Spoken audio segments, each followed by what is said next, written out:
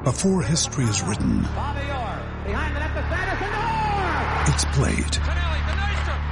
Before it's frozen in time, it's fought one shift at a time. Before it's etched in silver, it's carved in ice. What happens next will last forever. The Stanley Cup Final on ABC and ESPN Plus begins Saturday. At Evernorth Health Services, we believe costs shouldn't get in the way of life-changing care, and we're doing everything in our power to make it possible. Behavioral health solutions that also keep your projections at their best? It's possible. Pharmacy benefits that benefit your bottom line? It's possible. Complex specialty care that cares about your ROI? It's possible. Because we're already doing it. All while saving businesses billions. That's Wonder made possible. Learn more at evernorth.com/wonder. Want to go, pretty boy?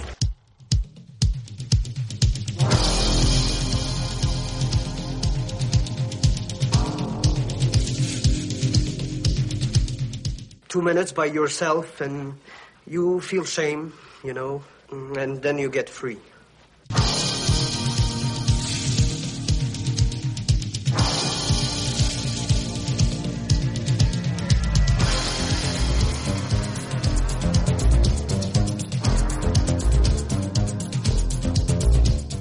Only thing better than a glass of beer is tea with Miss McGill.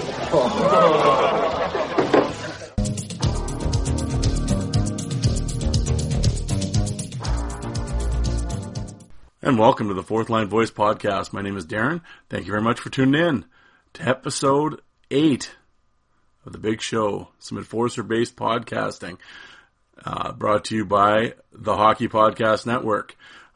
Here's another Sunday episode, so of course that means we're opening the vault here on one of my old player interviews, and this one is Big Steve McIntyre. Steve was a great guest. Really enjoyed talking to him. And like I said, with all my player interviews, we start right from the beginning and discuss junior and go all the way up through pro. And like I said, he tells some great stories, and I think you guys will really dig this interview if you haven't heard it before. But also, hopefully everybody, you tuned in to my episode 7 interview with Curtis Swanson, an LNAH legend. Swanee was a great guest and told some great stories, and the feedback's been really great on that. So I appreciate everybody taking the time to listen. Like I said, on the Hockey Podcast Network, you got lots of different shows. You got Terry Ryan's show and Brady Leibold's show, the Hockey to Heroin show, as well as all the NHL teams are represented. Big shout out to the Hockey Troll of the Washington Capitals show for getting a hold of me, and we were discussing merchandising, and I know it was late one night, and I appreciate him taking the time to explain things to myself, and because it's all new to me, and no, I appreciate that, and we will hopefully have some merchandise here coming at you guys soon. I know it's been asked a few times already, so for those that have been asking, it's getting worked on. It's getting worked on, trust me. But other than that, the show appears on all the major platforms. If you could rate and review my show, I'd really appreciate it. It helps me out. Also, go to YouTube, Fourth Line Voice on YouTube. I have over 2,000 fight videos on there, and I've actually uploaded a whole bunch of new stuff. So, like I said, I'm getting a bunch of new fight DVDs in. It seems almost weekly here right now, and so I've been trying to throw out some new stuff, and I hope you guys check that out. But I won't talk too long today. Like I said, we're opening the vault here, so without further ado, I will give you Steve McIntyre. All right, thanks guys. Have a good day. All right, here we are on the Fourth Line Voice Podcast, and talking to legendary enforcer and fellow Sass boy who's down in the States right now, but none other than Big Mac, Steve McIntyre. Steve, how you doing today? I'm good, thank you. I don't know about legendary. I'm just a normal guy. Well, I know. But hey, you won. Yeah, you won my minor league mayhem tournament. That makes you a legend on Twitter, I guess. Anyway, there you go. I appreciate it.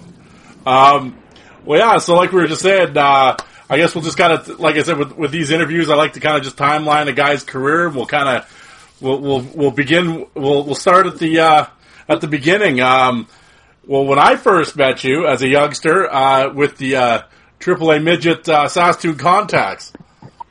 Yeah, as we were just discussing, that was a long time ago. Yes, it was. Yeah, at that time, but you're just the big kid from Brock, and and you were picked up by the Saskatoon Blades, and I can remember being at your Blades camp, your first camp. How was that for an experience, and with Brad McCrimmon as the coach, and all that? What was your mindset going into that first camp? Actually, the first camp I was ever at was actually Donnie Clark was our coach. Okay. And, it was, I mean, obviously, going in there, you grew up rooting for Saskatoon Blades or the Swift Current Broncos, or, there's so many actual, such good organizations in Saskatchewan, but, the most memorable was, like I said, I always listened to Country 600, CJWW. Yep. I mean, they always had Les Ladrick and Voice of the Blades on all the time, and so we'd be listening to that while we were either harvesting or, doing whatever. And so, I mean, you hear guys like the name Wade Belak and Chris McAllister and, Mark DL and Frank Bantam and all those guys. And then Clark Wilms, another one. Yep. And then, going into camp with those kind of guys, it's like, it's Martin Sonnenberg's another guy. I mean, it was, I was a young guy, like I said, I was all eyeballs and you know what. Yeah. But it was a lot of fun, and definitely it was a new experience, and especially coming from where I came from, where, shoot, they never really, I was just playing hockey because that was the thing to do. Yeah, you didn't go in the Bantam draft, did you? No, I didn't even know what the Bantam draft was. Yeah. So I was just playing hockey in small town Saskatchewan. Yeah. Well, when you're, your first year there, your first full year, 98, 99, you come in, then that's when Brad was coaching. Yeah. Was it sort of expressed to you early on that the role that you were needed to take, or did you figure that out on your own, and did you get ready for it? You know what? To be perfectly honest with you, I was a late bloomer. I didn't understand the role, and I knew what it was, but I didn't really understand it.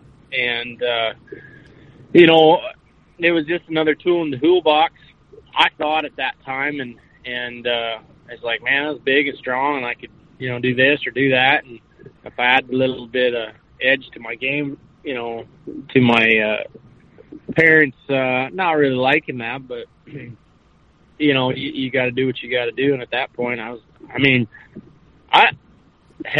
love to fight. I mean, when I was, you don't know any different. You don't know you can really get hurt. You don't really know, but if, guys are mucking and grinding in the corners and, or, somebody goes after your teammate or does something dumb, you went and took care of business, and that was just the way it was. That's the way, it didn't matter what it was. That was the way the game was back then. And, yep. And I enjoyed it. I didn't necessarily enjoy all the fights, but at the same time, or the game within the game, yep, I didn't enjoy because I didn't understand it. And, actually to the later part of my career, I really didn't, accept it. And then once I kind of did accept it, I kind of grew and into that role, and it provided me an opportunity to go a little farther than a lot farther actually than I would have ever thought, and a lot of people would have ever thought of. So it was a vehicle, and to make the next level, and like I said. Yeah, well, it's interesting because as obviously from knowing you when you were in midget, obviously I followed your career the whole way through, and we're gonna I have a few questions about kind of accepting the role or when you start feeling comfortable in it. But before I get to that, that first year, I mean, you guys, you know, you had a tough team. I mean, it was you. Yeah, obviously Darcy Hordichuk was there, Ryan Bonney, Brent Henley was there for a while. Actually, when I looked that up yesterday, I forgot Brent Henley was on the team. And Derek Halderson, there's another guy, underrated toughness, Derek Halderson. And and your pardon me, your first fight in the Western Hockey League, you didn't just stick a toe in, you went right into the deep end, was against Jeremy Yablonski.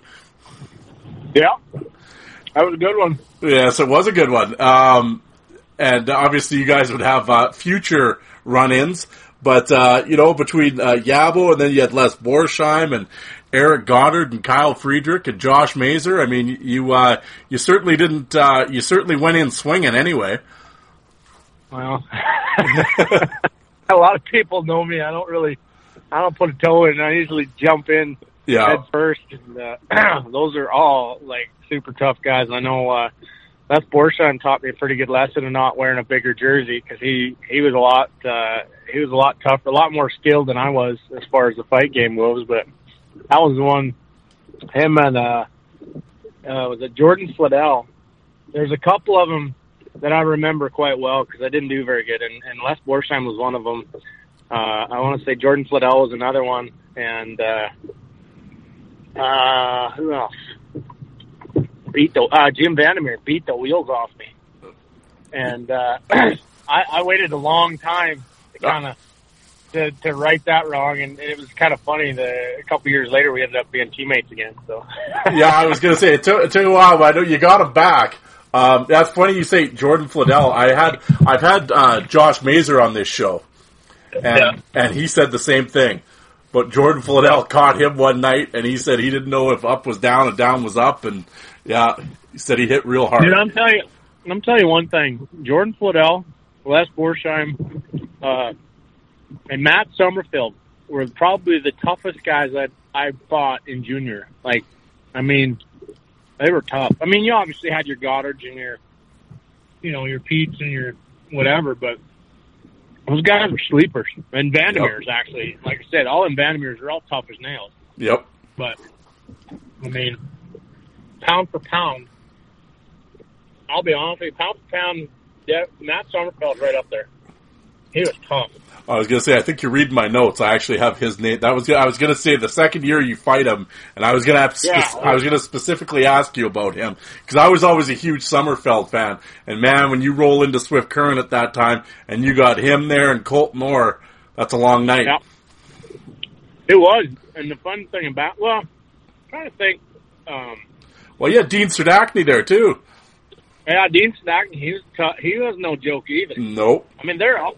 The thing about back in the Western League days is everybody had guys that could play and guys that were tough and, guys that would throw them. And, I mean, it didn't matter. First line, second line, third line. Hell, I seen, who did I see? Was it Frank Banham and Mark Delgett? I mean, them freaking guys could absolutely fire them. And I'm like, these guys are goal scorers. Yeah. And these are first line guys. And this is when I was, first trying out with the Blades. I mean, I was like, man, this is awesome. Everybody fights, Yeah. And I mean, that's the way it was. Now it's like, there are a bunch of prima donnas out there. But I didn't say that. Well, we'll get there. We'll get there. Now, I'll ask you this now. In terms of fighting, when it was, because I'm looking at your card, obviously you fought, like, at that time, I mean, you're, 6'5", 6'6". I mean, you had Kyle Friedrich and, Scheffelmeyer and, and guys like that were, eye to eye with you. Did you prefer fighting bigger guys or smaller guys? I mean, I guess almost everybody was smaller, but I mean, you know what I mean? Did you prefer any different, Honestly, it didn't. I mean, hell, I mean, fighting guys like Kyle Fredericks and Scheffelmeyer, they've got 2 inches on me, so it's obviously a little different fight, or it was.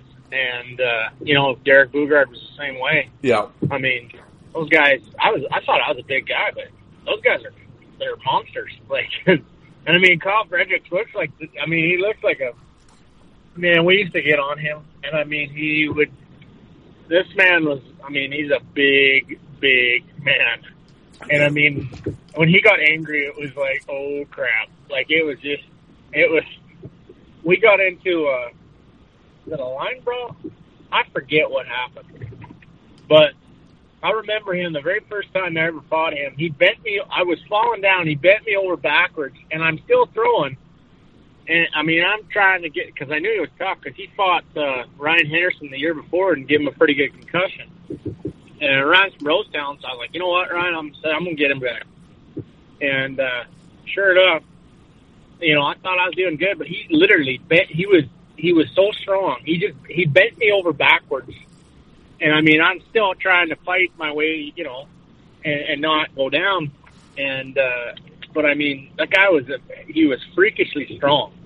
The man was, he was a man amongst boys. Yeah. But, and even, when he played in the NHL, it's funny. Him and I actually had this same skills coach that helped us get to the NHL. And, we'd share stories of it was interesting. Come to find out, he's a really nice man. I've never had the chance to meet him yet, but, just in passing. But yeah, I remember a couple of times I fought him. It was like, good God, I was grabbing onto a freaking, oak tree. Yeah. Well, at this time also, obviously later on you'd fight him a few times, and you had an infamous run-in with him in the NHL. But Eric Goddard, who was out in Lethbridge at the time, and there's another guy I got to watch quite a bit, and he put the beats to more than a few guys. At that time, what was it like fighting Goddard and Junior? Was it, did he kind of get your attention? You know what? Every time we played Lethbridge, I think him and I fought every time. Yep. And from what I remember, it was either him, me. We were we'd stand in there and throw, and it might not have been the greatest idea because we could both fire pretty hard. But there's a time when he just about went down. There was a time I did go down when I was in Pittsburgh because he broke my orbital bone. That's how hard he hit me. Yep. But every time we'd fight, it was a war. But he was tough. Yep. He could take a punch, and he was 6'4", weighed 215 maybe. He's not a big guy, weight wise, but he had freakishly long arms, and he had fast hands, and he just bam, bam, bam. He hit me 3 times before I really even knew what was going on. Hit me 3 hard times the last time I fought him, and ended up breaking my orbital bone in 4 different places. So that definitely got my attention. Yeah, but yeah. But, well, you play. You play 55 games there the first year in Saskatoon, but then the following year you end up you're traded to Red Deer, and Brent Sutter. Were you happy with the move? Did you ask for the move, or did it sort of surprise you? It surprised me, and to be honest with you, I wasn't happy with the move. It was Brent's first year back from the NHL, and Brent's a very his way or no way. Yep. And I didn't understand. And it's funny, we talk about the role and accepting the role and different things. And when I was with Brent, with Red Deer, I hated life. I hated. It was a shock. It was the first time I ever been traded. My coach is yelling at me and different things. I'm not understanding what's going on. But then, it was the way, nothing against Brent. Brent was trying to put a team together to win. And at the time, Brent was on, Brent Sutter was on fire. I was, at that time, I couldn't care less. But, now looking back, he was trying to teach me how to to do what I needed to do to get me to the next level. And at that time, I didn't know how. I didn't really understand. I kind of thought that everything was against me, and he was benching me or doing this, just kind of. But at the same time, looking from the other side, he was trying to figure out, okay, is this guy got it? Has he got what it takes? And he taught me. I went in there, and the one thing about Brent, I had a meeting with him, and he kind of called me out, and he said, you know what, because I was at that point where I wanted to quit. And, Brent was like, you know what, he looked me dead in the eye, and he said, you know what, he said, Macker, he said, I know you've heard this before, he said, but you quit on me now. He said, you'll quit for the rest of your life. And I never forgot that.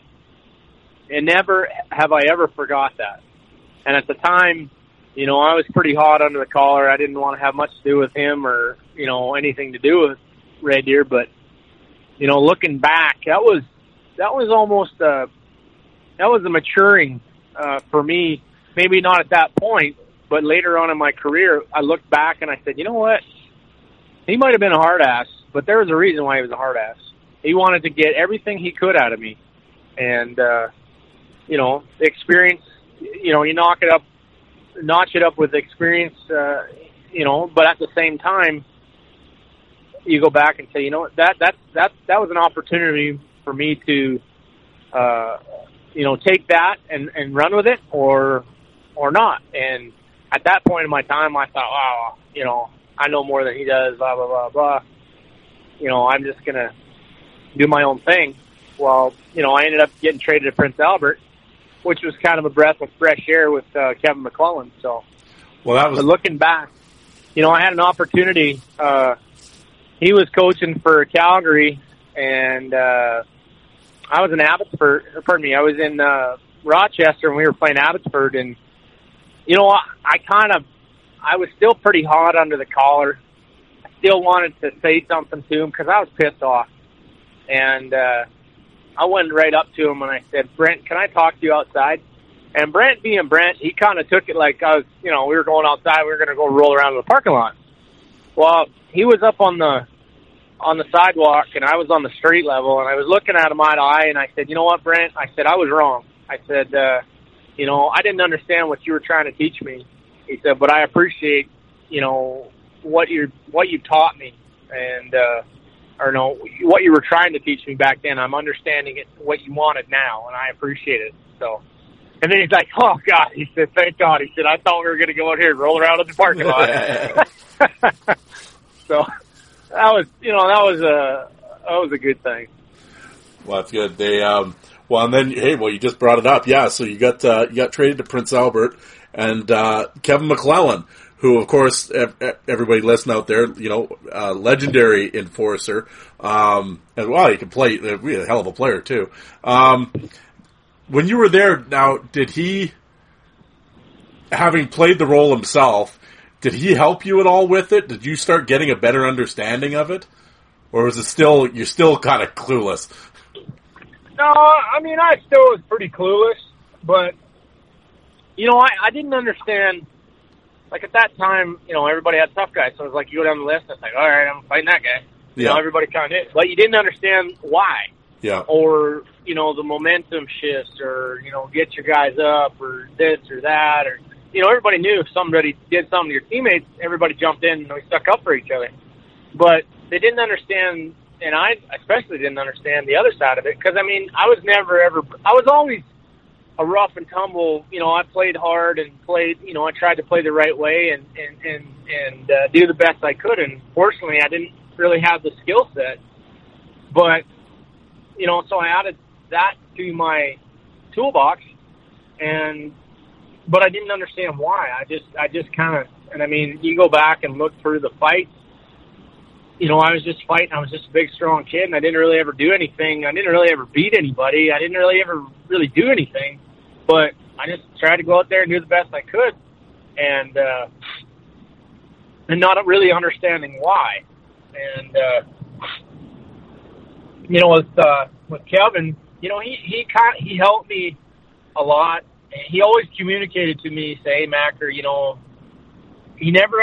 nobody ever sent me out to fight, with the exception of one guy. And, I told him what I thought of him in the coach's room, but, that's here nor there. But, Mac, he'd always talk to me. He'd always be like, hey, this is what we're trying to do here. Don't get discouraged. Keep up. Make sure you're upbeat. And, I respected that from Mac. He was, he's probably one of the funniest guys I've ever listened to talk or give pregame speeches to, but now there was his other side to him too. And, you didn't want to, like I said, it's just like any other coach. If you played hard and you lost, that's different. But if you went out there and, shit the bed, you're going to get your ass handed to you. And, it might be pretty subtle or it might be blatant, but you're going to work one way or the other. And that was the thing with McClellan is we had such a skilled team. We had a good team. Yep. And with you go down the list, and we had a good team. Yeah, well, for anybody we had a lot of fun together. Yeah, well, for anybody listening, you get Scotty Hartnell and Milan Kraft and Garrett Prosofsky, and then in terms of toughness, you had yourself, Riley Cote, Grant McNeil, Jordan Clark, underrated Regan Darby. It was, you guys, you weren't any pushovers, that's for sure. No, and that was the fun thing. And the funny thing about it is Riley Cote wasn't known for being a tough guy. But, he was one of the tougher guys in the NHL when I played. And it was like, golly, And, Grant McNeil, he just got tough. He absolutely clobbered guys. If he ever caught you with that right hand, you're dead. Yep. Jordan Fladell, he was just, Clark. Jordan Clark, he was just a scrapper. He just loved scrap. And he enjoyed it, and it was fun playing with those guys because everybody had each other's back. We always ribbed each other, and like I said, we had our own little internal battles with it, just like any other team. But for the most part, we had a lot of fun, and we had a good bunch of guys and good coaches and good players. Really, Martin Civic was another one. Yep. Well, this brings me back. So. Now, I can remember you're in Prince Albert, and, of course, again, always following your career. To me, you look really comfortable in Prince Albert, in my opinion, from just going from what I've seen you in junior up to this point. You seemed really comfortable in Prince Albert. You were getting, McClellan was using you a little more. This is just my opinion. This is what I was saying. But when you guys came back to Saskatoon, or that year anyway, maybe I'm wrong, but I'll ask you, did you kind of have something personal with Hordichuk? Me and Darcy Hordichuk, I forget how many times we fought in training camp. We fought a lot. Yeah, I was there. And, I know. I think I broke some of his teeth, and we fought every training camp. I can't remember how many times we fought in training camp, but we fought a lot. About 1 year. But, I was going to ask you, we'll just say it here. Did you kind of view they picked him over you in Saskatoon? Is that how you did you take that personally maybe? And wanted, to show you guys picked the wrong guy? Because it seemed like you were after him every time you came back. Oh, yeah. Every time. Yeah. I wanted to make sure that, I've been, not throwing anybody under the bus. And I'll be honest with you, Brad McCrimmon and Chevy had a training regime or whatever they had this summer, and I didn't follow it to a T. And I'll be honest with you, I had this, and this going on, and I had a lot of things that were kind of pressing. And if I could work out, great. If I couldn't, it wasn't a huge thing. I'd just work harder on the farm. And when it came time to fill out the papers and do things like that, my paper was incomplete, and they didn't really look too kindly on that, and it was my own fault. and I'll admit to that. But you know, I was like I said, you know, that was my take on it. So I made sure that it's like, you know what? If this training thing is so good or this is so great, then, you know what, let the best man win. And I'd like to think that, you know, Darcy's probably one of the toughest guys, you know, to lace up skates as far as pound for pound. Like, I mean, the guy's a friggin' warrior. Nothing taken away from him. But I think it was more of an exclamation point to the organization saying, hey, you know what, you made the wrong choice. I liked Saskatoon. I wanted to be a Blade, finish out a Blade, but it was more the journey, I guess, that I took coming back to Saskatoon, maybe. Yep. And, you know, just being up the road from Prince Albert, I mean, they're a bunch of blue-collar guys that, you know, I love Prince Albert. I love my billets. I had probably the greatest billets in the world. And they were Kevin Kellett's parents, and, I mean, they were great. I loved them. I mean, I still try to talk to them, you know, every now and then, but they were so good to me. They were so gracious to me.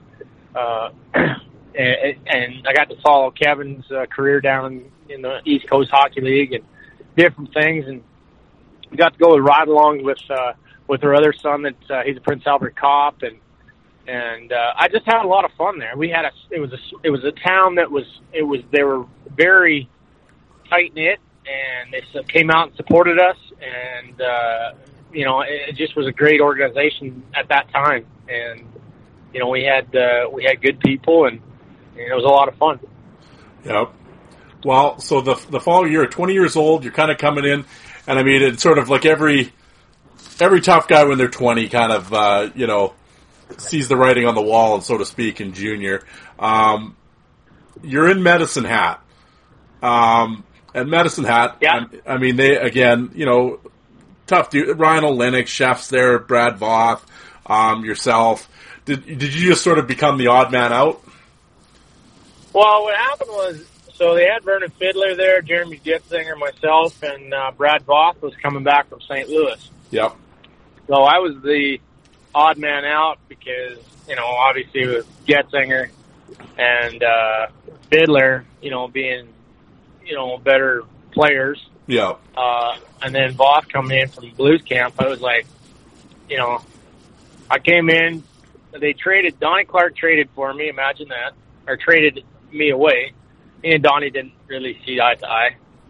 But anyway, that's here nor there.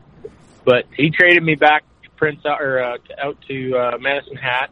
And, man, I'll tell you what, I love Medicine Hat. I mean, it's cowboy country. Yep. Worked at stockyards, you know, helping out there where my dad sold his calves. I mean, I went from practice to working out at stockyards, hanging out with my buddies, you know, my cowboy buddies, and had a blast. I mean, it was a lot of fun. I think I forget how many games I played, but I had a goal, assist, and a fight, and then I ended up getting suspended, and to this day, my mom still says it's a clean hit. My mom's like my biggest, you know, she's like, you know, you can't be playing so dirty, you can't be doing that. She's like, I was sitting right there, it was a clean hit. So, we're gonna get it.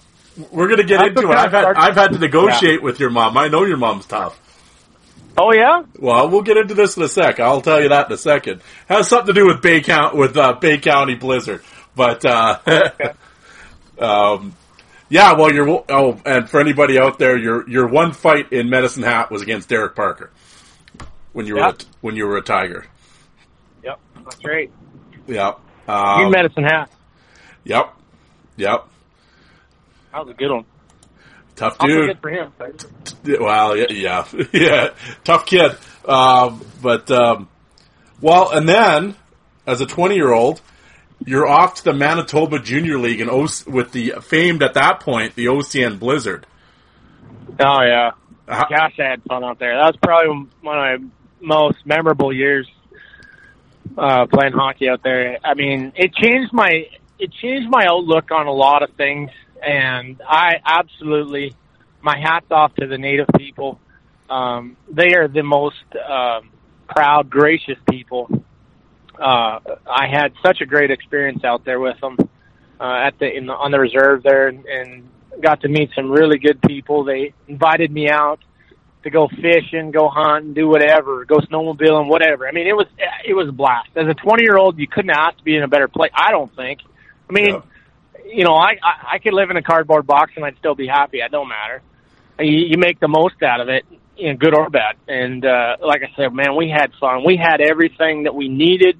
They were so good to us, and like I said, it was a good experience.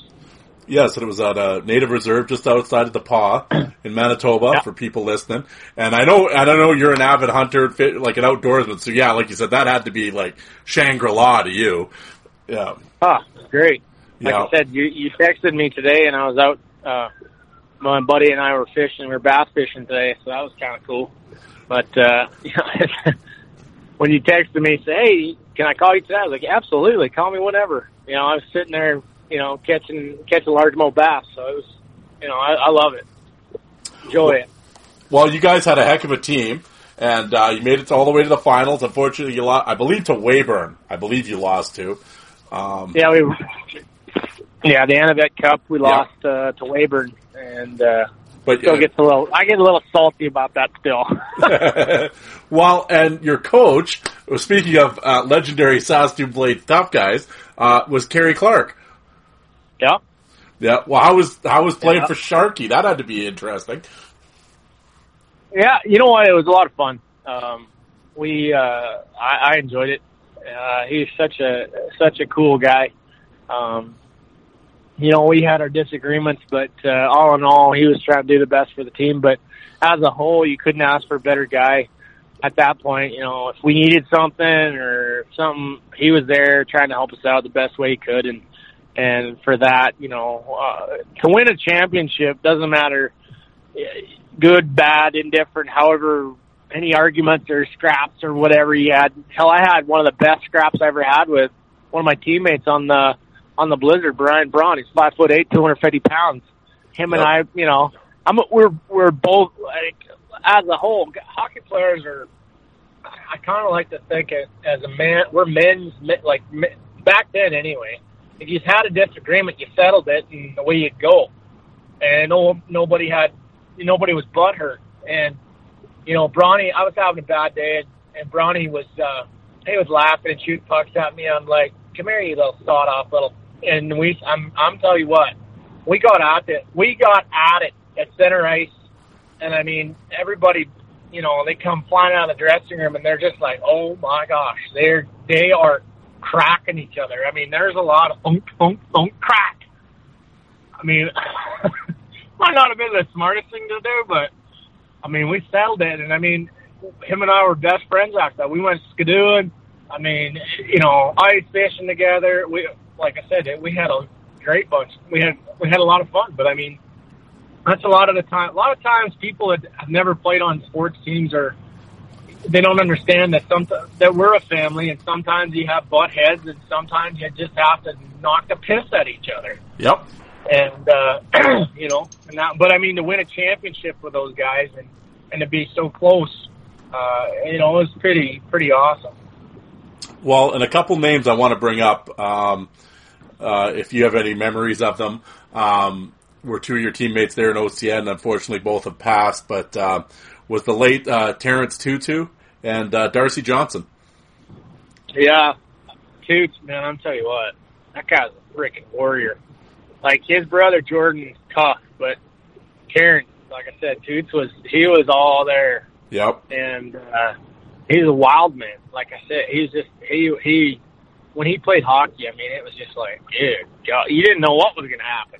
Yep. I mean, it was just like you call Jordan bowling ball with eyes. Well, I mean, Terrence was a freaking wrecking ball with eyes. I mean, I seen him do. I mean, just even thinking about it right now, I'm like, he had steamrolled I don't know how many guys.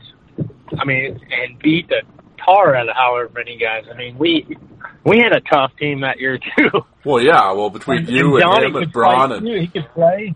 Golly, he could play the game and fight and whatever you needed. Ronnie was the same way. He couldn't really skate that great, but I mean, he had hands and you know he could shoot the puck 100 mile an hour or better. Tough as nails. I mean, it was just, we went into Barnes and realistically, like, I mean, what are you going to do? Like, what are you going to do? We're not only going to beat you on the scoreboard, we're going to kick the shit out of you if you want to fight. So, pick your poison. I mean, it's just kind of one of them things. What do you want to do today? You want to play the game? Or do you want to brawl? You want to fight? You want to play a physical game or try to play a physical game? I mean, we could play it all. We could do it all. I mean, I had a team in Providence. We were the same way. Like, what kind of game do you want to play? You want to play physical? You want to play pond hockey? Do you want to play, you want to fell in the penalty box? What do you want to do? I mean, it was just, when you have a team like that, you go in the opponent's buildings with swagger, and it's just like, it's the most incredible feeling. And there's two teams, and that was one of them, and the other one was Providence, was OCN and Providence. But then again, though, we might have got a little big for our britches when we went to play the SJ boys in Saskatchewan, and we got our tails handed to us, and we got our tails handed to us by a better team. They were a better team. So, but yeah, it was, man, I enjoyed the heck out of it when I was playing up in OCN, and I loved it up there. Well, so that wraps up your junior career. At this point, had you had any contact, like, you hadn't been to any pro camps? Was anyone talking to you? Or were you Nobody. Were you even pursuing it? I wasn't even on my radar. I was going to school. I was planning on going to university and being a teacher, or I was thinking about going to the RCMP, or I was actually thinking about going and being a firefighter, or and all of that, take over the family farm. And I always wanted to be a rancher. My dad, my mom, they raise black Angus cows and grain, and that was just kind of the thing to do. So I didn't really, at that point, I was like, you know what, I'm probably not ever going to make it anywhere. So, you know what, I'm just going to play and have fun and finish my junior career out, and then, do what everybody else does. Just kind of, go to school and go from there. I had 4 years of university. They gave me an extra year because I played 3 years in the Dub, and they gave me an extra year. So I had 4 years to go get my degree. So that's kind of the way I was going to do it.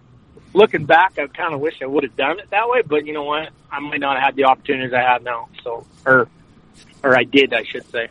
Yeah, well, and this is where the story kind of gets interesting with my part. You didn't know this, but at the time, my friend, who would end up being your coach, Kurt Walston, started coach. He took over as coach in a brand new league, I believe it was the Continental Elite Junior League or something, and he was in Bay County.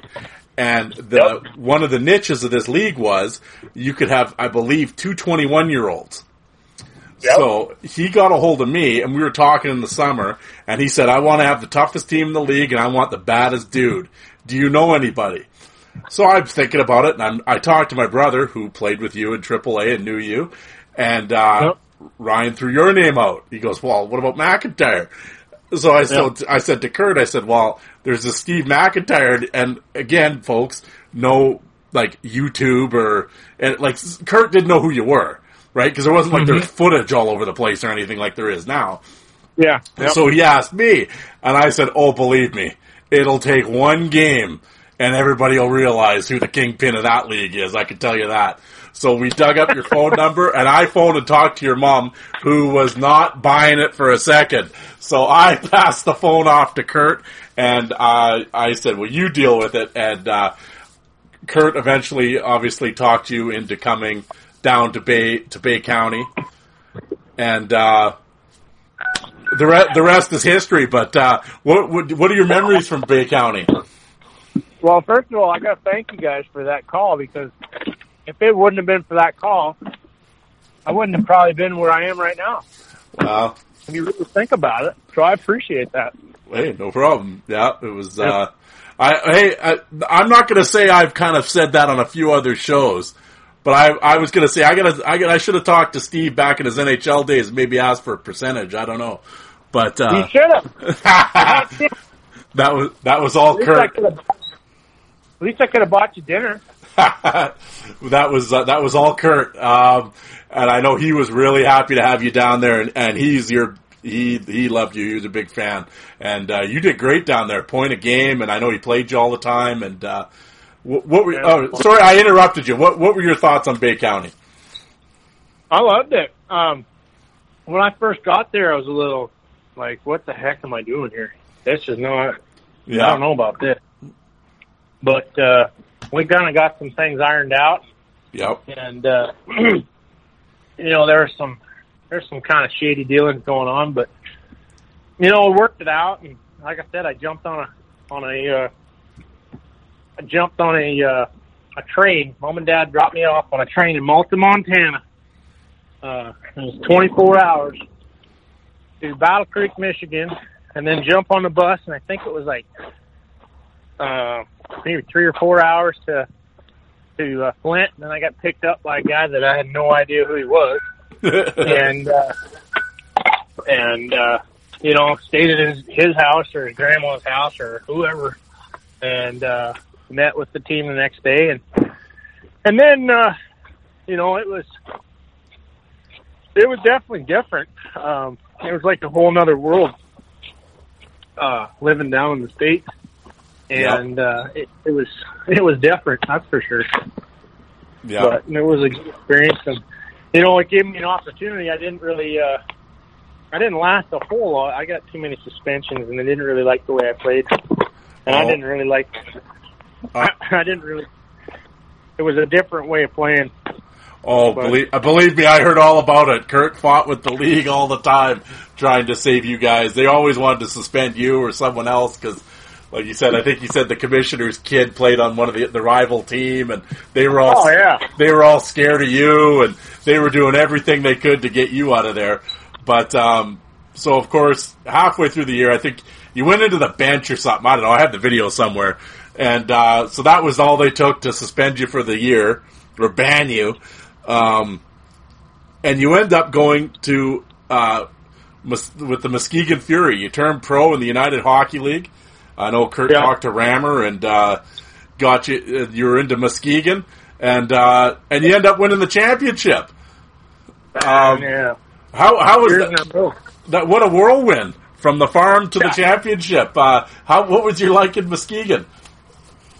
Man, I'll tell you what, it was so much fun. Like, I mean, you go from playing, junior hockey to now you're in the, you've played or you strove to play, in a minor league or play hockey at a high caliber. And the U-Haul is no joke. Nope. I mean, it was a tough league back then and a good league. Yep. It was there's a lot of guys that came back from playing, in the American League or in the NHL or whatever. And, we had a good team then too. I mean, and that was the same thing. Like in Muskegon, we had teams that you wanted to play pond hockey, we played pond hockey. You wanted to, mix her up. Well, we had guys to do that too. And, it was just incredible going from, it was definitely intimidating because, you're stepping up into the big boys. It's like, oh crap, these guys aren't playing. So it was, but, as far as, it was exciting, I'm not going to lie. I was like, the first game, of course, back then you didn't have to wear visors, so I was all excited about that. I was more excited about that than anything. I didn't have to wear a visor. I didn't have to get my nose broke and get punched or mess my hand up. But, just going from, I guess it was kind of a dream. It was a dream come true, going and playing pro hockey. Yeah. You don't really think about it. And then all of a sudden it's like, well, there's nowhere else to go. Where do you want to go? Do you want to go to Toledo in the East Coast Hockey League, or do you want to go to, do you want to go to Muskegon in the UHL? They're first in their league, and they're gonna, have an opportunity to win a cup. And I was like, well, Kurt, what would you do? And he's like, I'd be honest with you. He said, I'd go play in Muskegon. So I said, okay, that's what I did. Good call. Yeah, I mean, you had Todd Robinson and Robin Bouchard there and scoring points. And then, I mean, Ramsey's still player coach. He's playing still. They got you. Dean Mayrad, who was a past guest on this show and told some interesting stories about you. Yeah, I heard that. But I was going to ask you, your first fight in that league was against Mark Durant. Yep. And he catches you pretty good. Yeah, it didn't go so well for me. No, it did not. At that point, what's your mindset like at that point? Like, were you a little? Now, at that point, were you hesitant to do it? Like, were you kind of all of a sudden like in shock? Because I mean, it had been a while since you had probably been put down like that. Did you want to get right back? Did you want to get right back at it, or like what was your mindset there right at that point? Well, put it this way. My mama didn't raise no quitter. There you go. It pissed me off. I was embarrassed, but I fought him. I want to say I fought him. He beat me that one. We drew the second one, and then I beat him the third. Hold on. Holy. That was a horse kicking. And then I want to say I fought him 4 or 5 times, and it kept on getting better and better. And finally, I got to repay the putting down. Yep. But he was man. Talk about a big guy. He was a big guy too. Tough guy, absolutely. He was a big dude. Yeah. I don't know exactly offhand how big he was, but he was bigger than I was. Well, so you win the championship of Muskegon. You got the ring. You're all here we go, and all of a sudden the next year, I hear that you're in the Quebec semi-pro league with Saint Jean. How did you end up there? And you got to have a Quebec league story. Everyone has a Quebec league story. Well, and I know you only played the 10 games there. Yeah.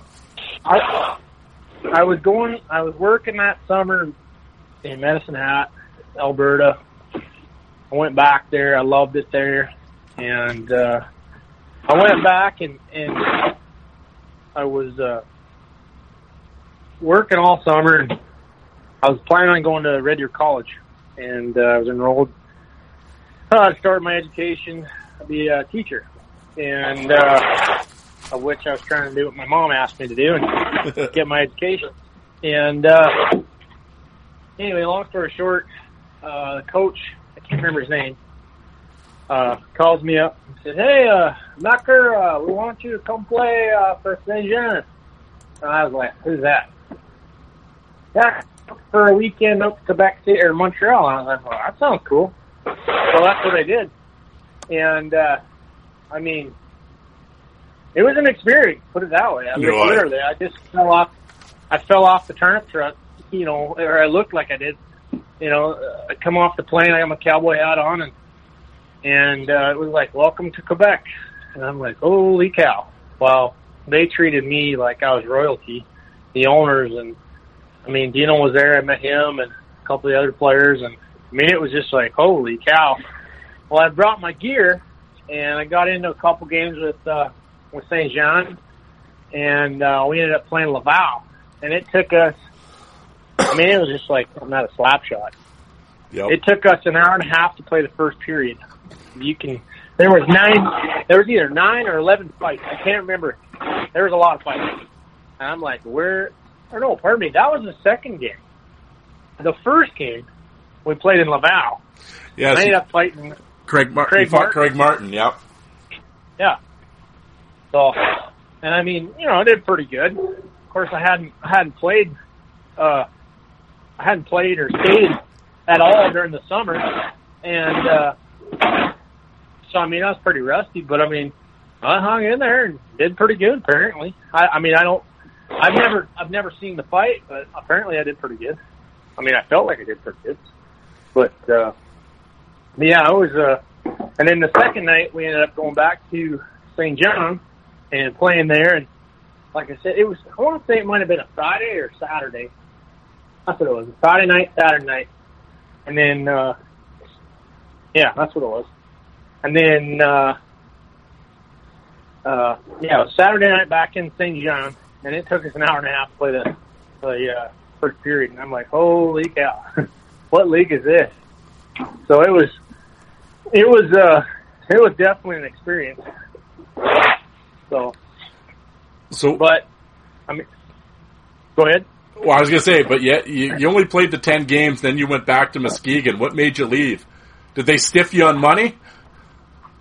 No, it just was an opportunity to go play. I mean, obviously, St. John, it was you're fighting all the time, I mean, that was how they made their money, and at that point, I was wanting to play hockey and do it the right way, and instead of, it was a little bit of a circus. And at that time, and I didn't really want to be part of that. No disrespect to those guys, but it wasn't for me. Yep. And I wanted to play, and I wanted to play a little bit more than I did fight. And if I would have stayed, I would have had to do that, and I would have had the opportunity to play in the NHL. That's kind of the way I look at it. It was a learning experience for me, and something that kind of taught me that, hey, you know what, and then Mike Busnick, the head coach for Muskegon, he really wanted me to come back, and actually Danton Cole was the coach when I was there the first time, and then Mike Busnick was there the second year I was there, and Buzz was so good to me too. He'd just come back he was an assistant coach in Hartford, and played with him or played for him, and he was so good. He was good to me too. So, well, yeah. So you go back to Muskegon, you get out of the circus and back to the United League, and like I said, you come out swinging, and you took on everybody. And there's a couple of key names that the folks listening want to get your opinion on that you took on. The first one is he's a legendary enforcer in the minors. Was the meat grinder. Marty Melnichuk. You guys had some good battles, boy. Oh yeah, we did. He's a warrior. And, like I said, he was tough. He was all there. He taught me a lot too. Just different things. And he was always, kind of talking to me. Hey, Backer, how's it going? And I'm like, who the heck is this guy? Why does he want to be my friend? Yeah. And then, he was just that kind of guy. He played the role, and when it was on the ice, he played the role, and he was good at it. Yeah, and he was tough. Well, there's a couple. He was strong. Yeah. Well, and then there's Jason Bone and Brad Wingfeld, Frank Littlejohn, but one guy it looked like you had a bit of a rivalry with was Charlie Alzee. Oh yeah. Yeah, Charlie Alzee, he was a big dude he was in Kalamazoo. Yeah, was there anything personal there, or is just that sort of? Oh no, that's just sort of how it worked out. Yeah, no, that's just kind of how it worked out. Just a couple of big dudes fighting for their team, doing what they got to do. Yeah, and kind of the way. It was the U-Haul, so you kind of had to prove yourself, and I was a rookie, and nobody knew who I was, and I was trying to make the best, just like everybody else. And I kind of was starting to figure out that, hey, if I'm going to do this, I got to kind of keep on, hammer down type thing. And, that's the way I kind of looked at it, and especially that year.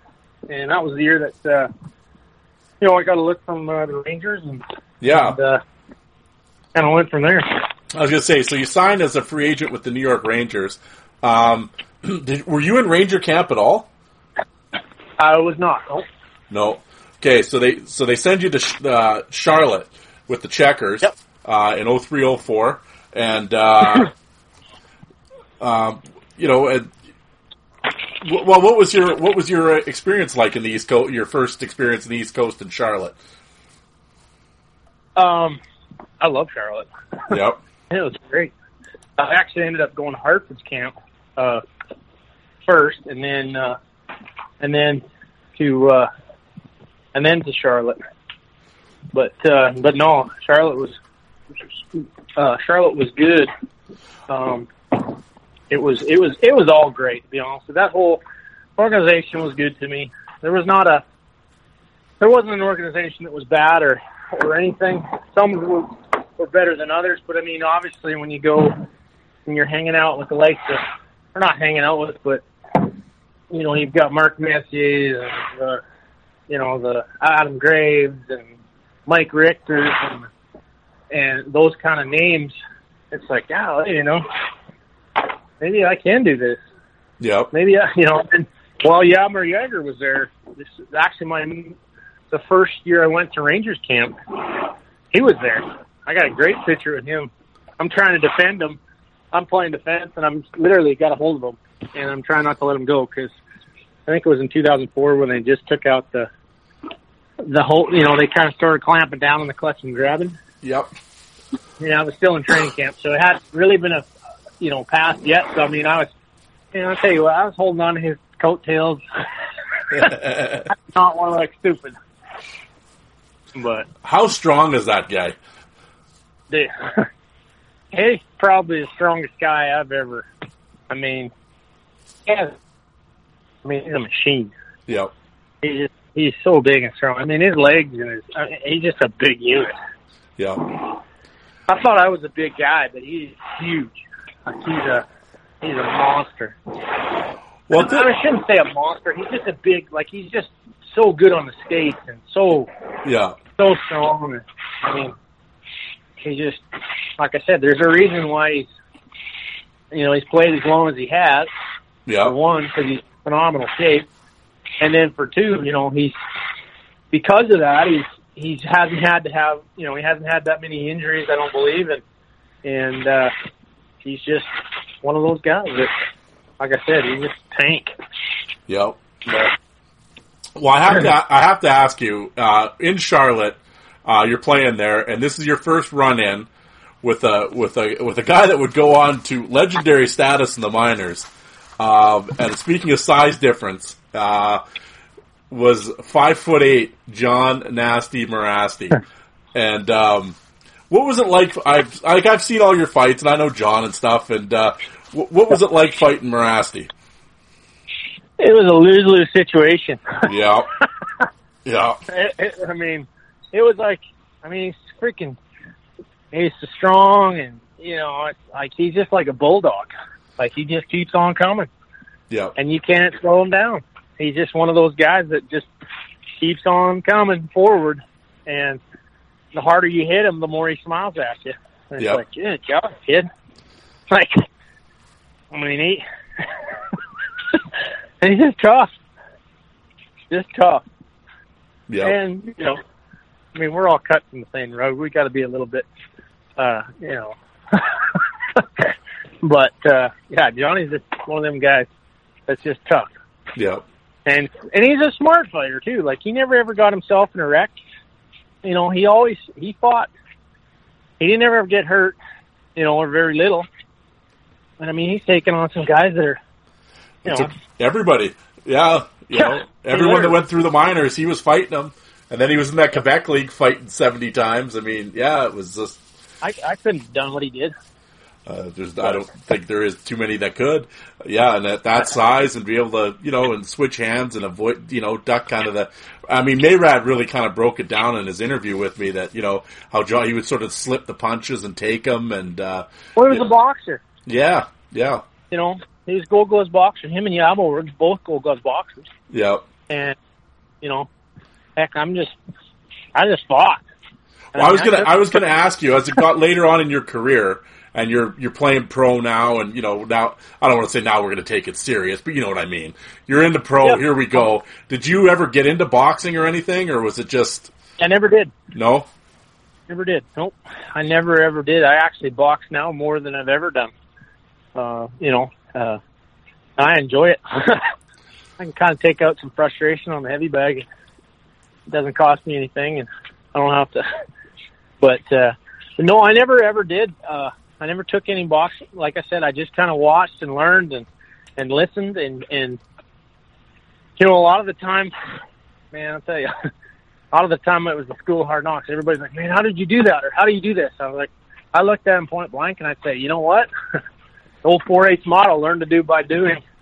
You just get in there and do the best you can. And, you know, my dad had shown me a few things that would help me out to kind of keep me going. And a lot of the time was try not to get hit. Yeah. And my thing was I took quite a few pretty good shots. Were you ever a video guy? Did you ever watch anybody, or did you just sort of just go into it? I did a little bit, but not much. You know, I mean, I didn't really have a style. Like, you know, when I fought, I went in to fight. I sure as heck wasn't going to go in playing patty cake, so I was trying to make sure that he would have to react to what I did. Yeah. Instead of the other way around. Yeah. But I mean, I had a guy that, you know, Doug Smith worked with me when I was in Providence and helped me out a little bit. Or actually, you know, that whole year he helped me out a lot. Him and Mr. Paul Vincent, and you know that helped me, you know, try to maximize everything, my tools. Yeah. I guess as you will. You know, my size and my strength, and the fact that I could switch hands and you know, I could kind of do whatever he wanted to do. If he wanted to wrestle, I wasn't the greatest. I hated wrestling or grappling, but if he wanted to grapple, I could do that. Or I was more of a guy that I wanted to throw. And you know, especially later on in my career, I was, you know, that's what I wanted to do. That was my ace in the hole. And you know, it's terrible to say, but my theory going in is I want to make sure that I hit you, and you never ever wanted to fight me ever again. And well, I mean, that's the point, you know, right? Yeah. That was my theory. Well, I mean, at the end of the day, it's a fist fight on ice. I mean, this isn't time to this isn't time to play nice. I mean, it's serious, and he's trying to do it to you. So, you know, yeah. Well, I was going to ask you about so just in like the American Hockey League, again, another like step up in terms of, you know, in skill and everything else. And also, this is where you run into another legendary enforcer, and I know you had a few run-ins with him, was Dennis Bonvie. Oh, yeah. You got some story on Bones? I mean, every time we'd fight, he'd be talking to me, and I'd be like, shut the hell up, you know? Like, just, of course, I wouldn't say that, but I mean, you know, he would be fussing at me, or not fussing at me, but he'd be like, hey, Macker, how's it going? And then be like, you know, and then we'd be fighting. And then I was never, ever one of those guys that would talk or make friends. I had one guy that we were good friends. Me and Trevor Gillies really was the only guy that because we both played together in Hartford, and I respected him and where he came from. And we were both guys that we could potentially damage each other. So that was the only, you know, guy that we kind of had a mutual respect for each other. And we were kind of wired. He's obviously a lot more intense than I am, but I love Trevor. He's my brother. And he was the one guy that, you know, he'd be like, all right, Macker, I'll tell the boys to calm down. I'd be like, all right, Trev, I'll tell the guys to calm down. And, you know, that's kind of how it was handled. Yeah. And then, you know, and that was a mutual respect for each other. And I mean, if something were to happen, we'd have to take care of business, but at the same time, we had that, you know, respect for each other. And I took pride in that. Also, speaking of in Hartford, Nick Fatio was your coach, wasn't he? Oh, yeah. Well, there, speaking of legendary enforcers. Yeah. Yeah. Dude, I'll tell you what, he had the biggest hands I've ever seen on a man. Like, his freaking hands are like anvils. I mean, he shook my hand, and I got a big old hand, but he shook my hand, and I'm like, good God, where the heck did that? I mean, he had a big old mitt on him. But Nick he was great too. He'd be cracking jokes, you know, left, right, and center to me, or, you know, giving me crap for not figuring out this face-off drill or, something silly that, made a lot of sense. But at that time, I was like, when we had so much going on, it was just like, what? But it was fun playing for him. Fun talking to him after. Yeah. After I finished playing with him. Yep. Some of the stories. Hey, you guys remember when I put you out on the PK with, there's 2 minutes left and you guys were down? We were down by 2 or up by 2 or whatever. And so I was like, yeah, why did you put us out there, me and Jake Taylor? It's like, well, you're not going to learn. You don't get put in that situation. You're never going to learn. I'm like, yeah. we were up by, that's what we were. We were up by 1 against Lowell. And that's when it was the year of the lockout. And they had Eric Stahl and all those guys. They had a pretty legit team. And we had a penalty, and there's, I think, less than 3 minutes left in the game. And he throws out me and Jake Taylor. And we're both rookie defensemen. And it's like, what the heck is he doing? And he looked at us and he said, well, you're not going to get any better if I don't throw you to the fire. And I was like, man, this is awesome. So me and Jake are literally out there chopping trees down. We got the old wood sticks, and we're literally, anybody comes through the crease, we're freaking murdering them. Like, just, we were ruthless. Because he was wired a little screwy too. But anyway, we had fun. Mickey was good to us. Yeah. Taught us a lot. Well, so this time period, you've gone to Charlotte, to Hartford. You actually played the season in Quad City. And then you're back, and then you go to Providence. You had the big year in Providence. And at this point, I was going to ask you, because I've watched your, again, as a fan, I was following you the whole time. And it's like, you're just rolling, pounding dudes. And in Quad Cities, Big Snake and Eric Lizon, and Ryan Barnes and Tidball, and you're having all these good fights, and you're taking these guys out, and it's like, and then, but nothing is going on at the NHL level. Were you really discouraged at that point, or did that still seem so far away, that's so inconceivable? It seemed so, to be honest with you, it seemed so far away that it was just like, I'm just having fun and trying to make a living, and so I'm just trying to do the best I can, and with what I've got. And I quit actually for 3 months because I got so homesick. I hadn't been home for Christmas in 6 or 7 years or whatever it was, and I quit right before Christmas. I got to go home and see my grandparents and hang out with my family and be normal. And, that was, I sat there and had a discussion with my dad, one of the local farmers that I really respected, and both of them said that, if you quit now, goes back to Sutter all over again. Brent Sutter again. If you quit now, you're going to look at yourself in 20 years or whatever and say, man, I wish I would have tried a little bit harder. Or I wish I would have done this a little bit better or whatever. And they said, can you live with that? And I was like, So back I go again, and Providence calls me about a month or two, kind of after everything, after I get back, and they called me up. I said I'm good. I've quit on my team already. I'm not going to abandon them again. I said it's not fair to them. I said I quit, for 3 months and went home, and I said I'm not going to do it again. I said if you guys are really interested in me, call me up, in the summer, and we'll go from there. If you guys really want me to come play for your team. Well, they called me up 2 weeks before training camp. Well, at this particular junction in time, I'm 280 pounds. I'm fat and out of shape. 2-3 weeks before training camp, they call. Say, hey, do you want to come?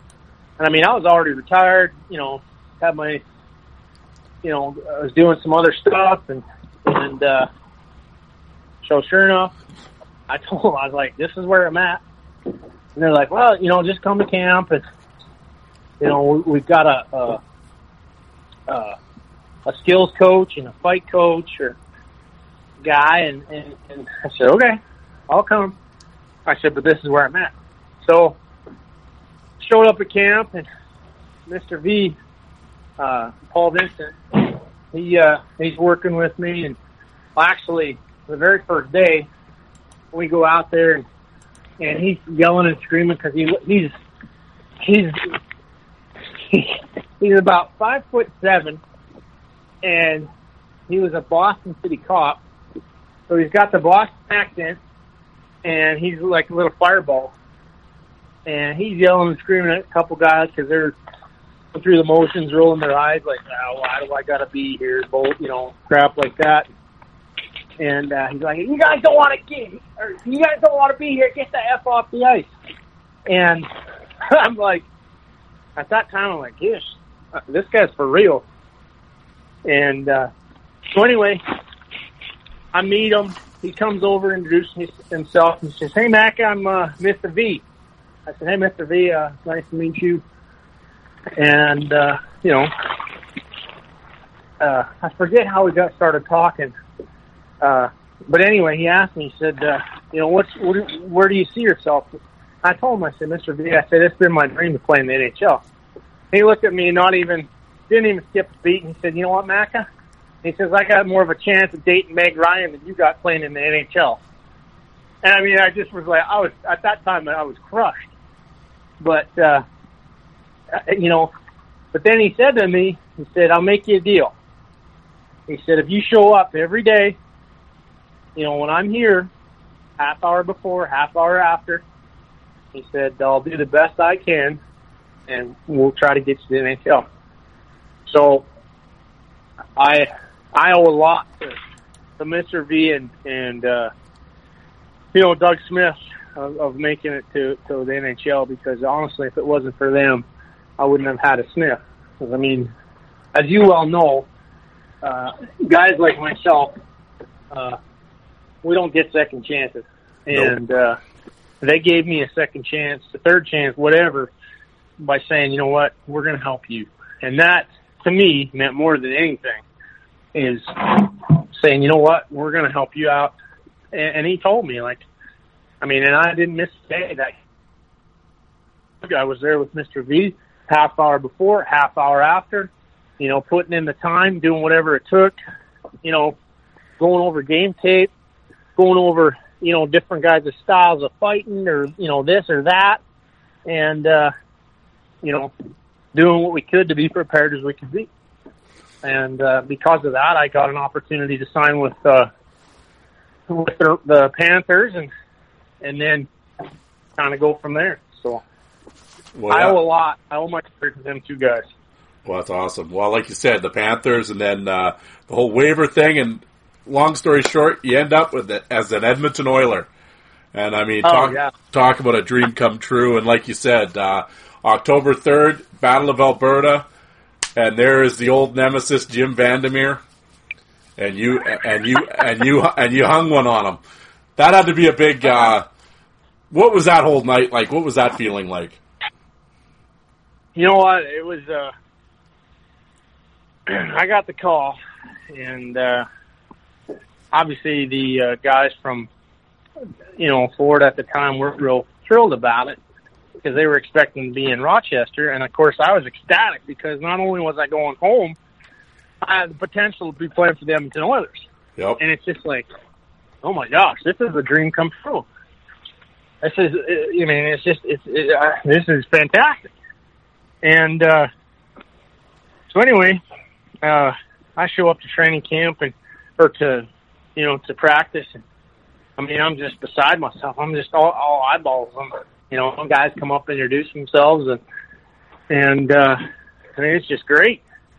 Well, we get the call to go to Edmonton or go to Calgary, and anyway, Jim kind of was running his mouth a little bit.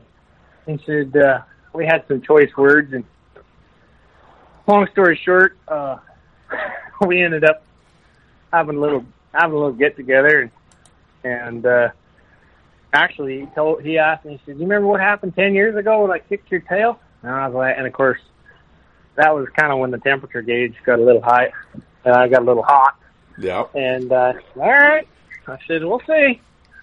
So, anyway, and safe to say, I think I might have got the better of Jim that day, but Yeah. he definitely got the better of me when we fought in Saskatoon in junior, but that's okay. Well, Win some, you lose some. absolutely. Yeah, everyone loses. Yeah. Well, for that year, when did you finally, when did did they ever give you the word that, okay, you're staying? Or were you always on pins and needles? Or how did that year go in terms of, when did you feel comfortable? Or did you? They told me after I was in Philadelphia to find a place to go, or find a place. And from then on, I kind of relaxed a little bit. But, still, you're playing the NHL. You can't relax. No. That was kind of the thing. I could never, ever take the pedal off. Yeah. It was always go time. And if I took a day off or if I was sleeping one day, I was going to, it wasn't good. But, well, or I could have got sent down or whatever. So, well, you had mentioned, I tried to do. Well, I was going to say, you mentioned it earlier, that Eric Goddard broke your orbital bone. So November 6th, you're in Pittsburgh, you fight Goddard, and he busts you up and breaks your orbital bone. At that point, did you sort of see your NHL career sort of slipping away at that point? Or were you... Yeah. Yeah, I was going to say, yeah. They called Jesse Bullerich up. Yeah. And, And at that point, I was like, oh my gosh, there it goes. I got beat. And it took me mentally for 3 months, 3 months. I was, in a state of I'm not gonna go anywhere. I'm done. They don't want me no more. This is over. So to a point, mentally, it was a bad place I was in. But now physically, man, I was in the best shape I was ever in.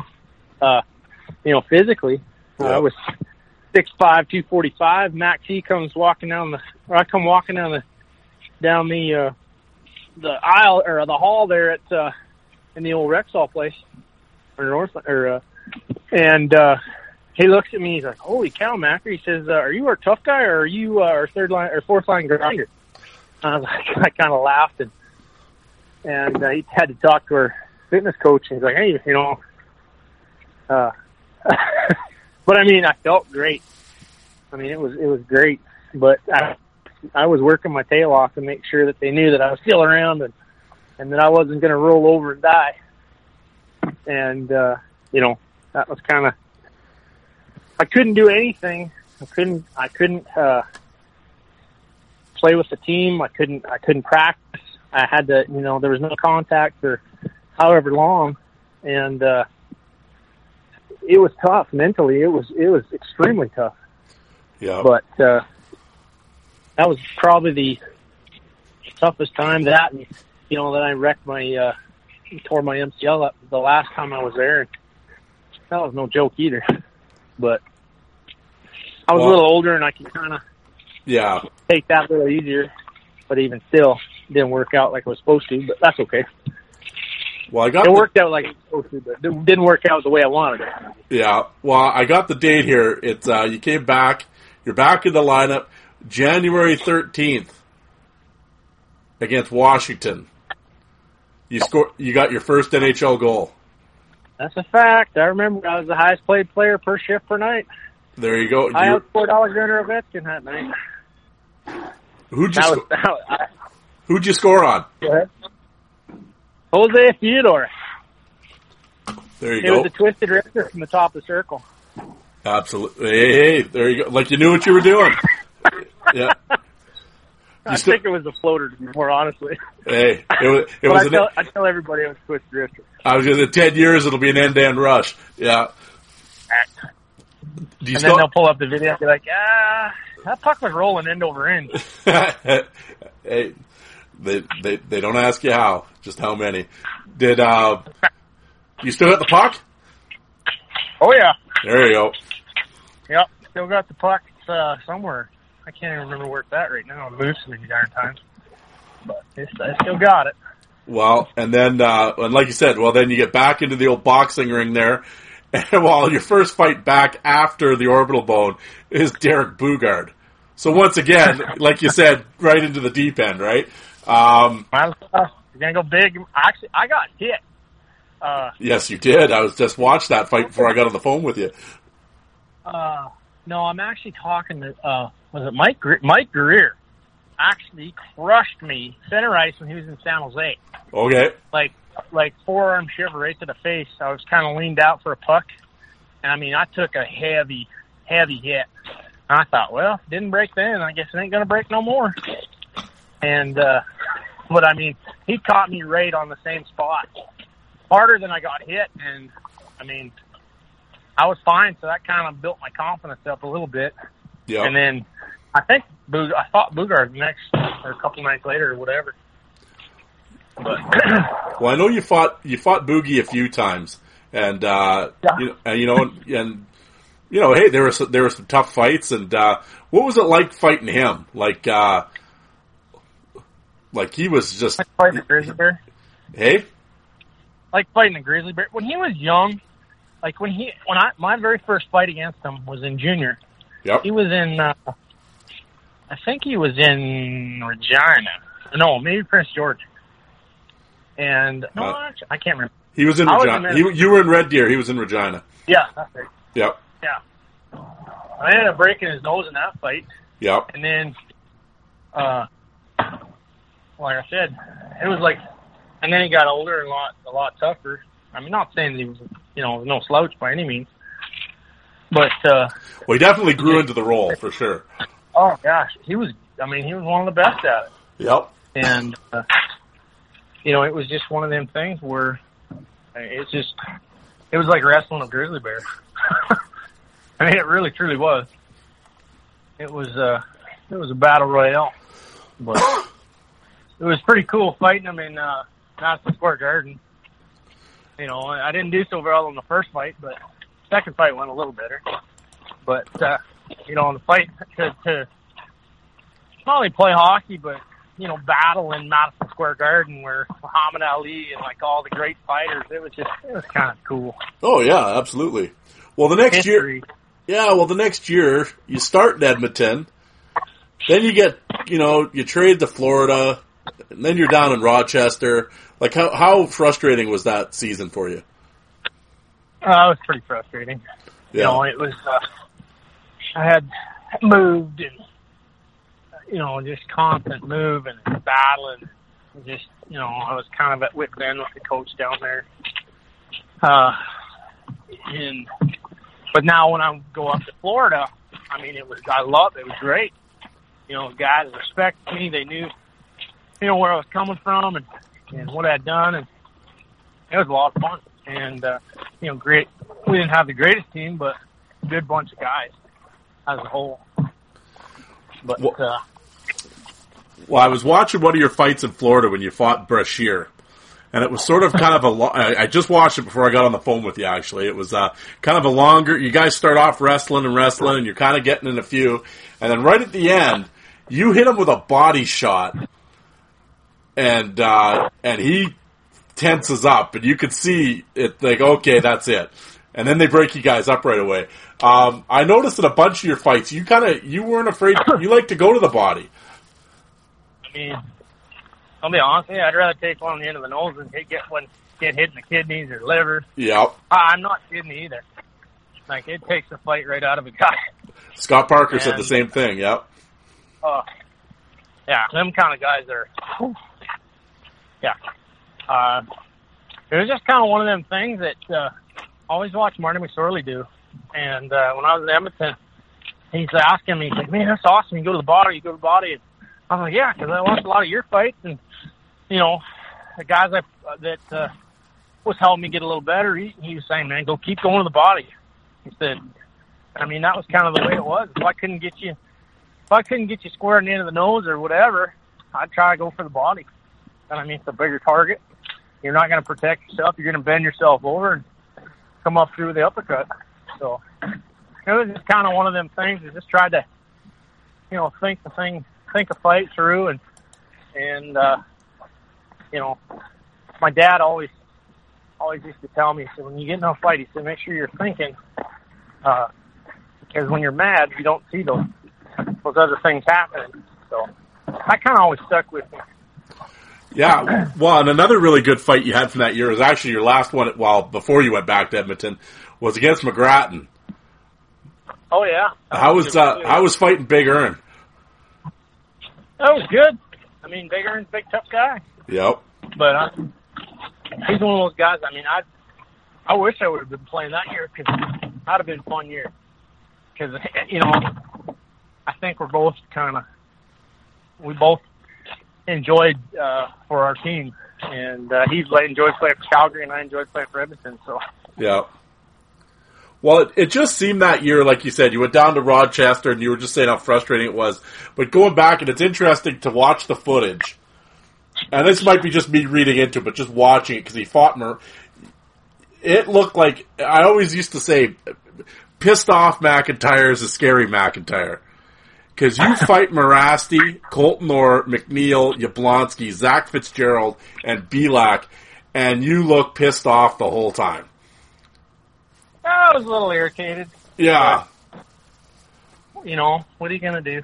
Yeah. I was just trying to make sure that I didn't lose that job. Or, I was more mad at myself, maybe, because I worried about, they're going to send me here, they're going to send me there.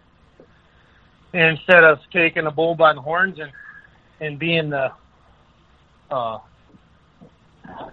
little bit more of the aggressor, or being more in control of my destiny, I let it kind of everybody else make those decisions for me. And that was kind of what shot myself in the foot. I think, or I believe. I was more worried about what else was happening. You kind of think you got in your own way sometimes? Oh, for sure. I was my own worst enemy. Heck, I still am. But, the following year, you're back at Edmonton. So now it's like round 3 with the Oilers. Round 3 or 4, I can't remember. Yeah, well, and you were there all. You had another good year. In terms of you were there the whole year, and also this was the year they draft Taylor Hall first overall. What was it like at that point? What was it like with Hall and Eberle and those guys?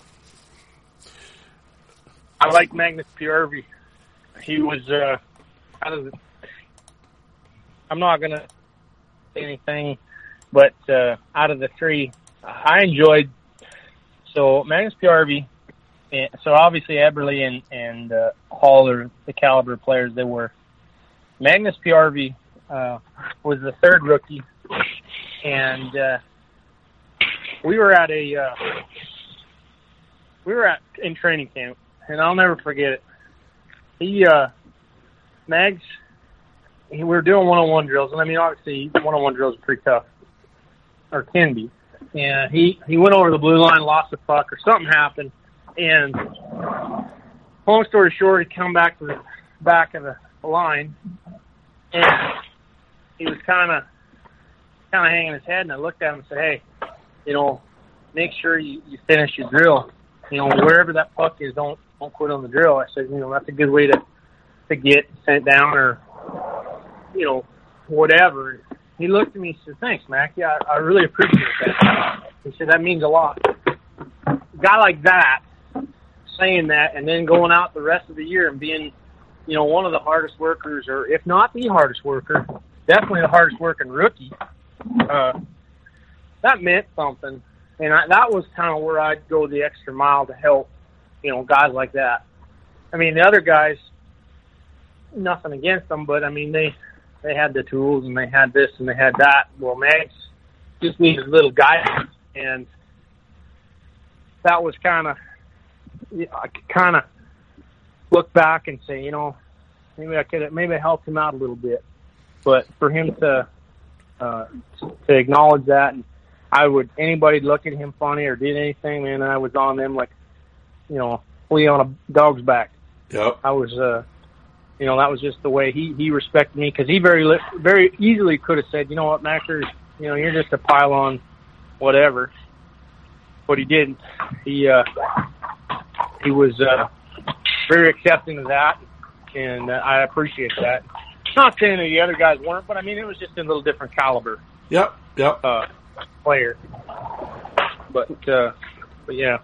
Well, but those guys, I mean, you know, they're doing well. They figured out how to play the game, and you know, they're doing quite well. I'll be honest with you, I haven't been really following hockey much. I kind of got a little bit of sour taste in my mouth with it, but you know, from what I hear, they've been doing good, and you know, that's good for them. Yeah. Well, I know we've got. I won't keep you too much longer, but I do have to ask. I know the following year you're in Pittsburgh. You start in Pittsburgh, and of course, when you mention the Pittsburgh Penguins, of course you have to mention Sidney Crosby. You know, unfortunately, he got hurt that year, I believe. But you have Crosby and Malkin and all those guys there. Give us some behind the scenes. How was Sidney Crosby to you, and how was the Pittsburgh organization, Mario Lemieux and everybody?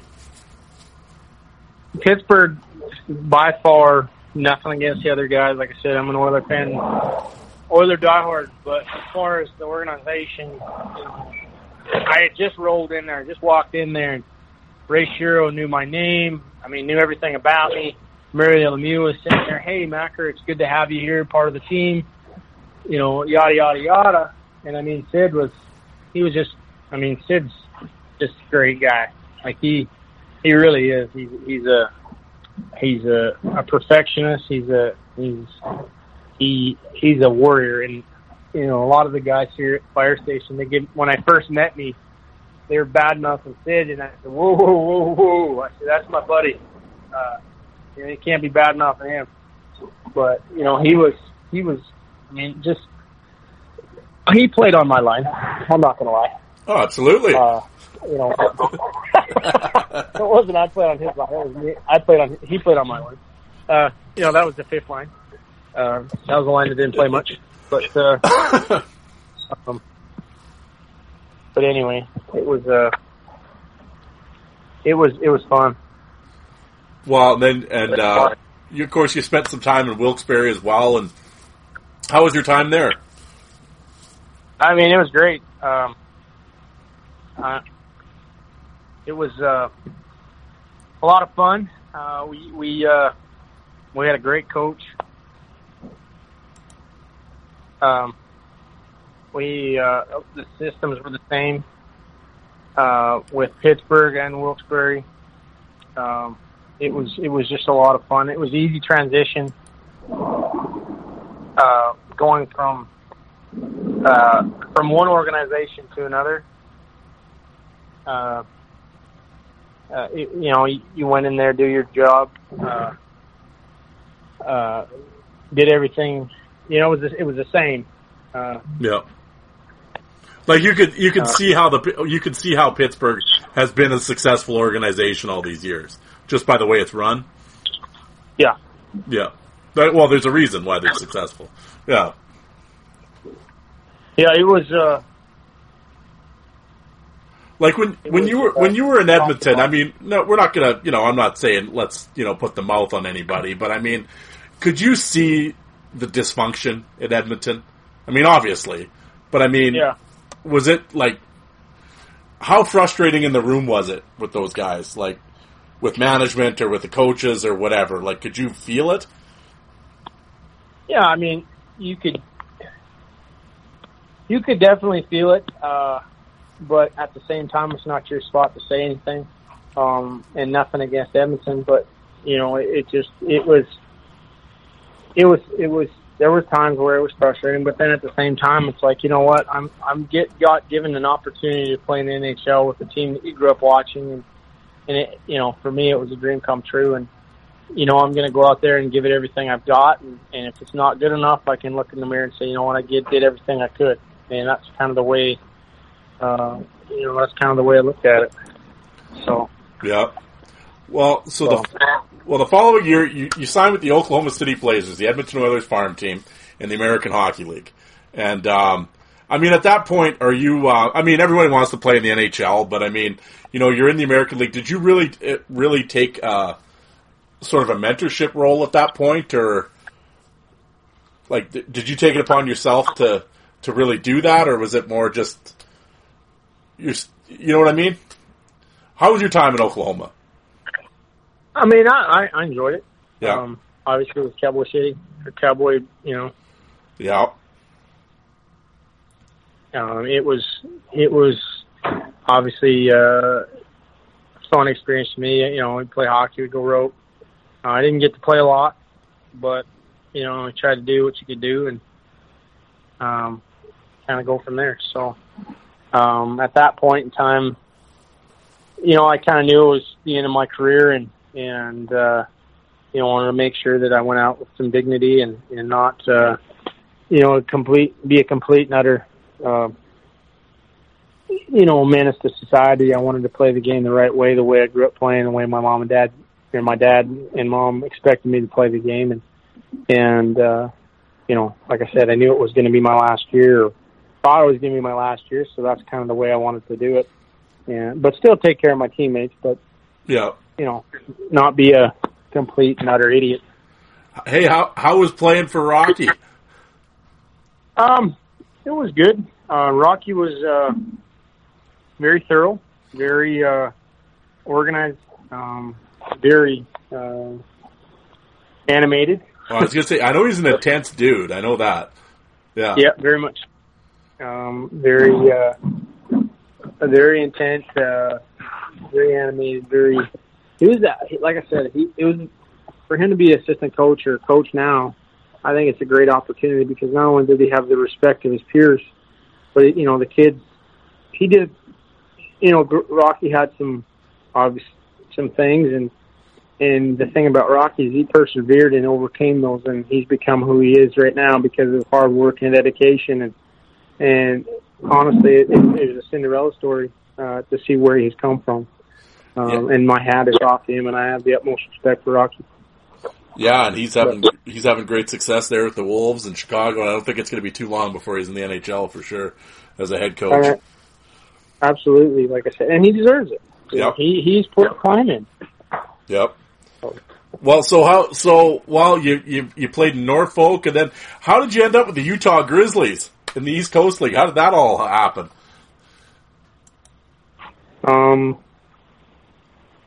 It was again Virginia, or pardon me, Norfolk.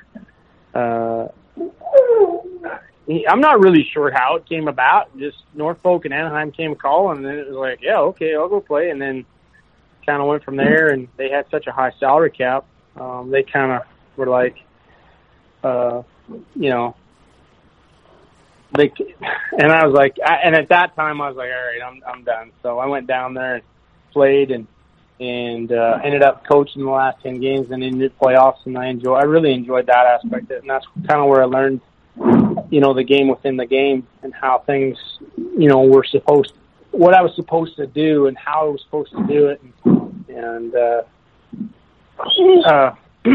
kind of go from there. Well, I was going to ask you had a young kid down in Utah with you, one of them tough Maritime boys, Alex Gallant. How were your feelings on Alex? I loved Alex. He was a great kid. You know, it was to watch him play the game and play it the right way.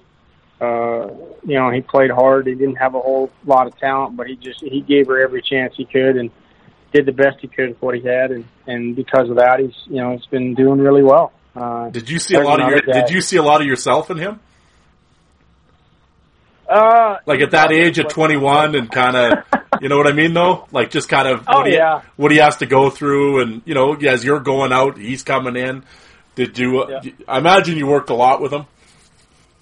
I did. You know, different things, and I kind of give him little tidbits that I'd tried, and just tried to help him out as best I could. Well, you know, I knew there was big things. I knew his brother, did well, and Alex, like I said, he's just a little itty bitty guy, but I mean, he's like Mighty Mouse. Oh, them Gallants, they got dynamite in their hands. That's a fact. I mean, they're not big guys, but man, I'll tell you what, they hit you. It's like, and I mean, they hit you, and it's gonna hurt, and they're going to hit you about 4 or 5 times before you figure out you get hit. So, but anyway.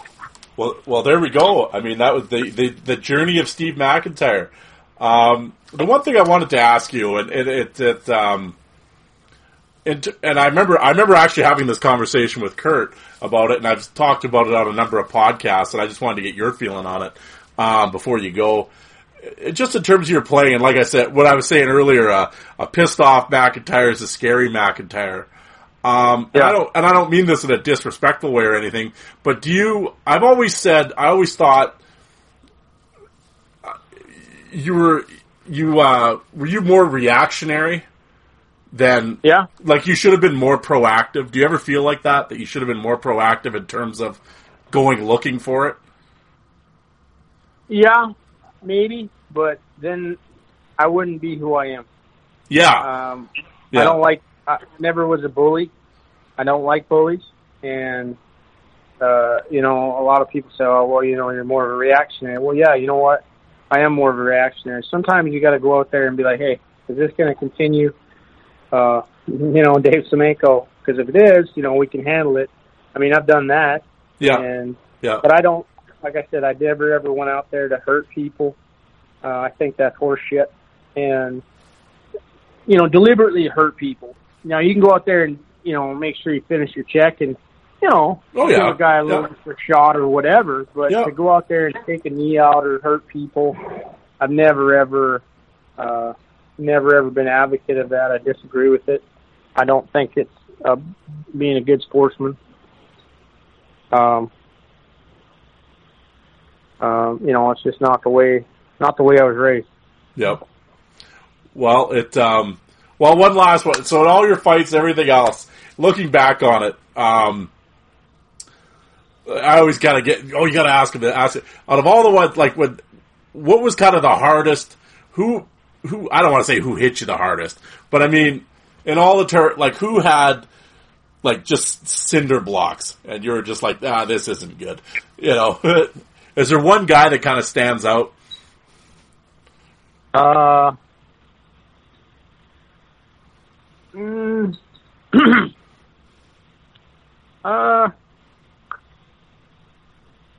Eric Goddard hit me the hardest. Yeah. Yeah. I would think that's probably a few people's answers would be Eric Goddard. Yeah. Eric Goddard hit me a couple times. I mean, they're all. There's a lot. You could probably list a few, eh? But the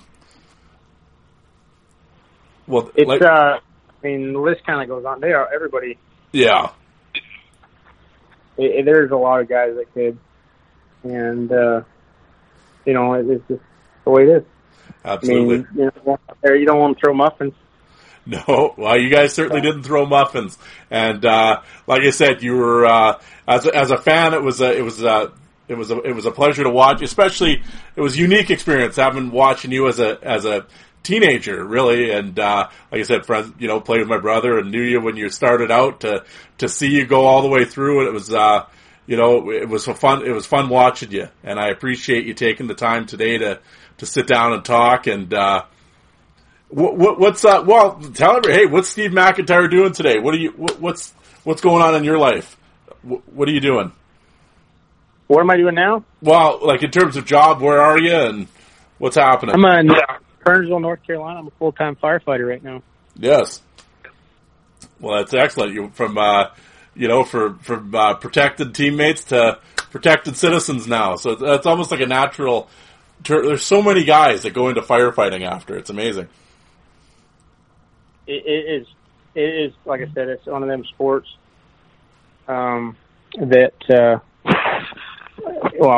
hockey is a sport that you rely on your teammates, and firefighting is no different. So, you're depending on your life depends on each other, and it's a little bit more serious, but at the same time, it's the same camaraderie. You're together with each other for 24 hours a day on shift, and you're ultimately responsible for each other. So, I enjoy it. It's I don't get rich doing it, but I enjoy doing it. Well, that's great, man. That's hey, everyone's running out. You guys are running in, so you guys are the real heroes for sure. You first responders. So no, that's great. And like I said, thank you very much for taking the time to talk to me. I really enjoyed it, and I know the listeners are going to love this. They're going to be really excited when they. I got Big Mac coming on, so. But like I said, I kept you long, so I'm not going to keep you any longer. But thank you very much, man. Have a good night, and I appreciate it. All righty. Talk to you later.